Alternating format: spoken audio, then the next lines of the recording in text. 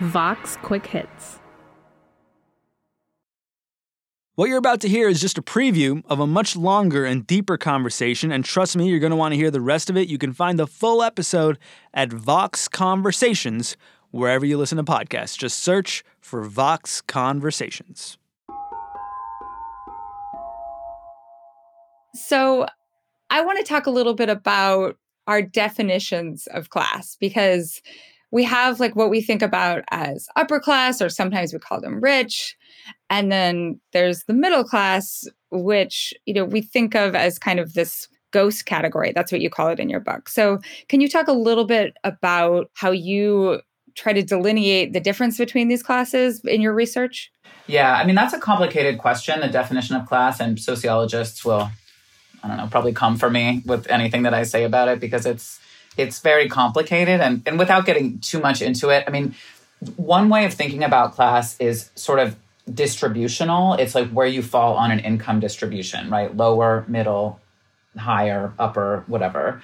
And that's how we typically think of class as being talked about.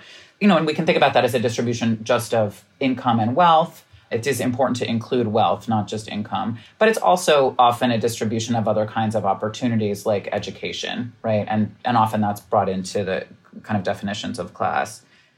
There's also a way of thinking about it that is more relational, or more about the reasons that our people are in certain kinds of categories. So we could talk more about that. But that's one of the things that I think is so important about talking about class in the US, is that we have all of these different things that are happening at the same time in the way that we're talking about it. And then nowhere is that more true than in our conversations about the middle class.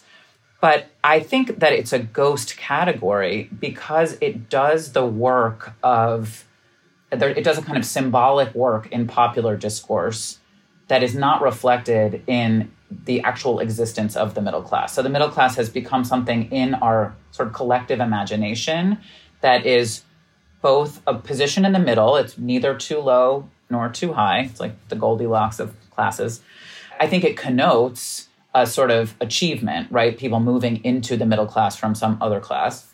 It has a moral worth because we imagine middle class people to be hard workers, and we imagine them to have sort of the basic necessities of a good life, like a home, a car, some degree of education, a good job, that kind of.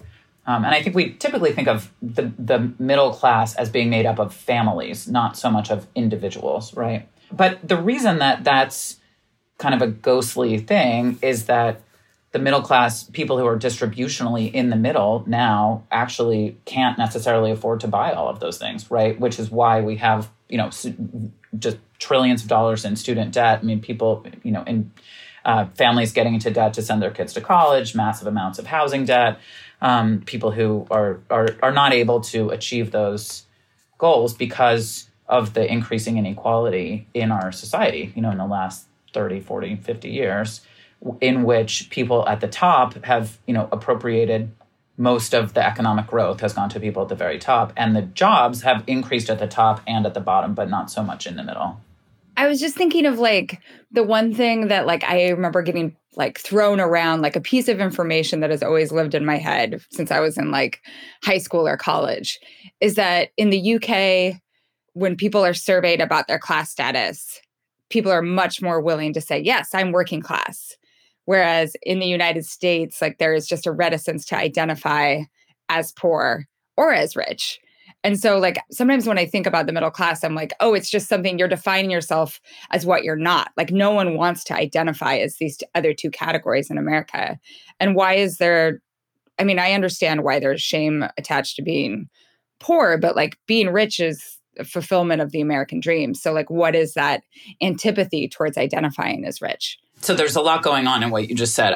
One thing is that Americans are less likely to identify as working class, although it's actually that Americans are also given that option less often on polls and so on. So, but the whole question of what is the working class just raises the issue of what our class is and how do we have this weird class schema where we have poor, lower class, working class, middle class, upper middle class and upper class or something Right.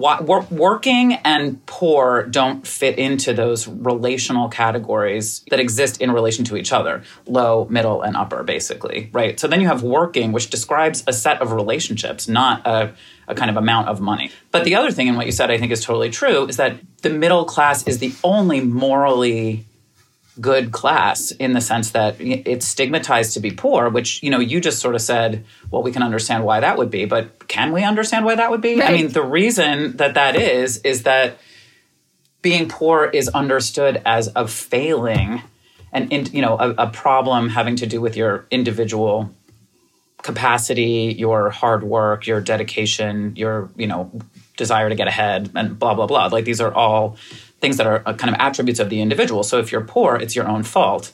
And at the top, I think that there's a more complicated thing going on where on the one hand, if you are at the top, it's your own fault in a good way, which is that people who are at the top are understood to belong at the top, right? The way that people are at the bottom are understood to belong at the bottom through some failing of their own or some achievement of their own, right? So on the one hand, we have ideas about rich people, like if they're rich, they must have done something right and they must be good people and they must deserve it.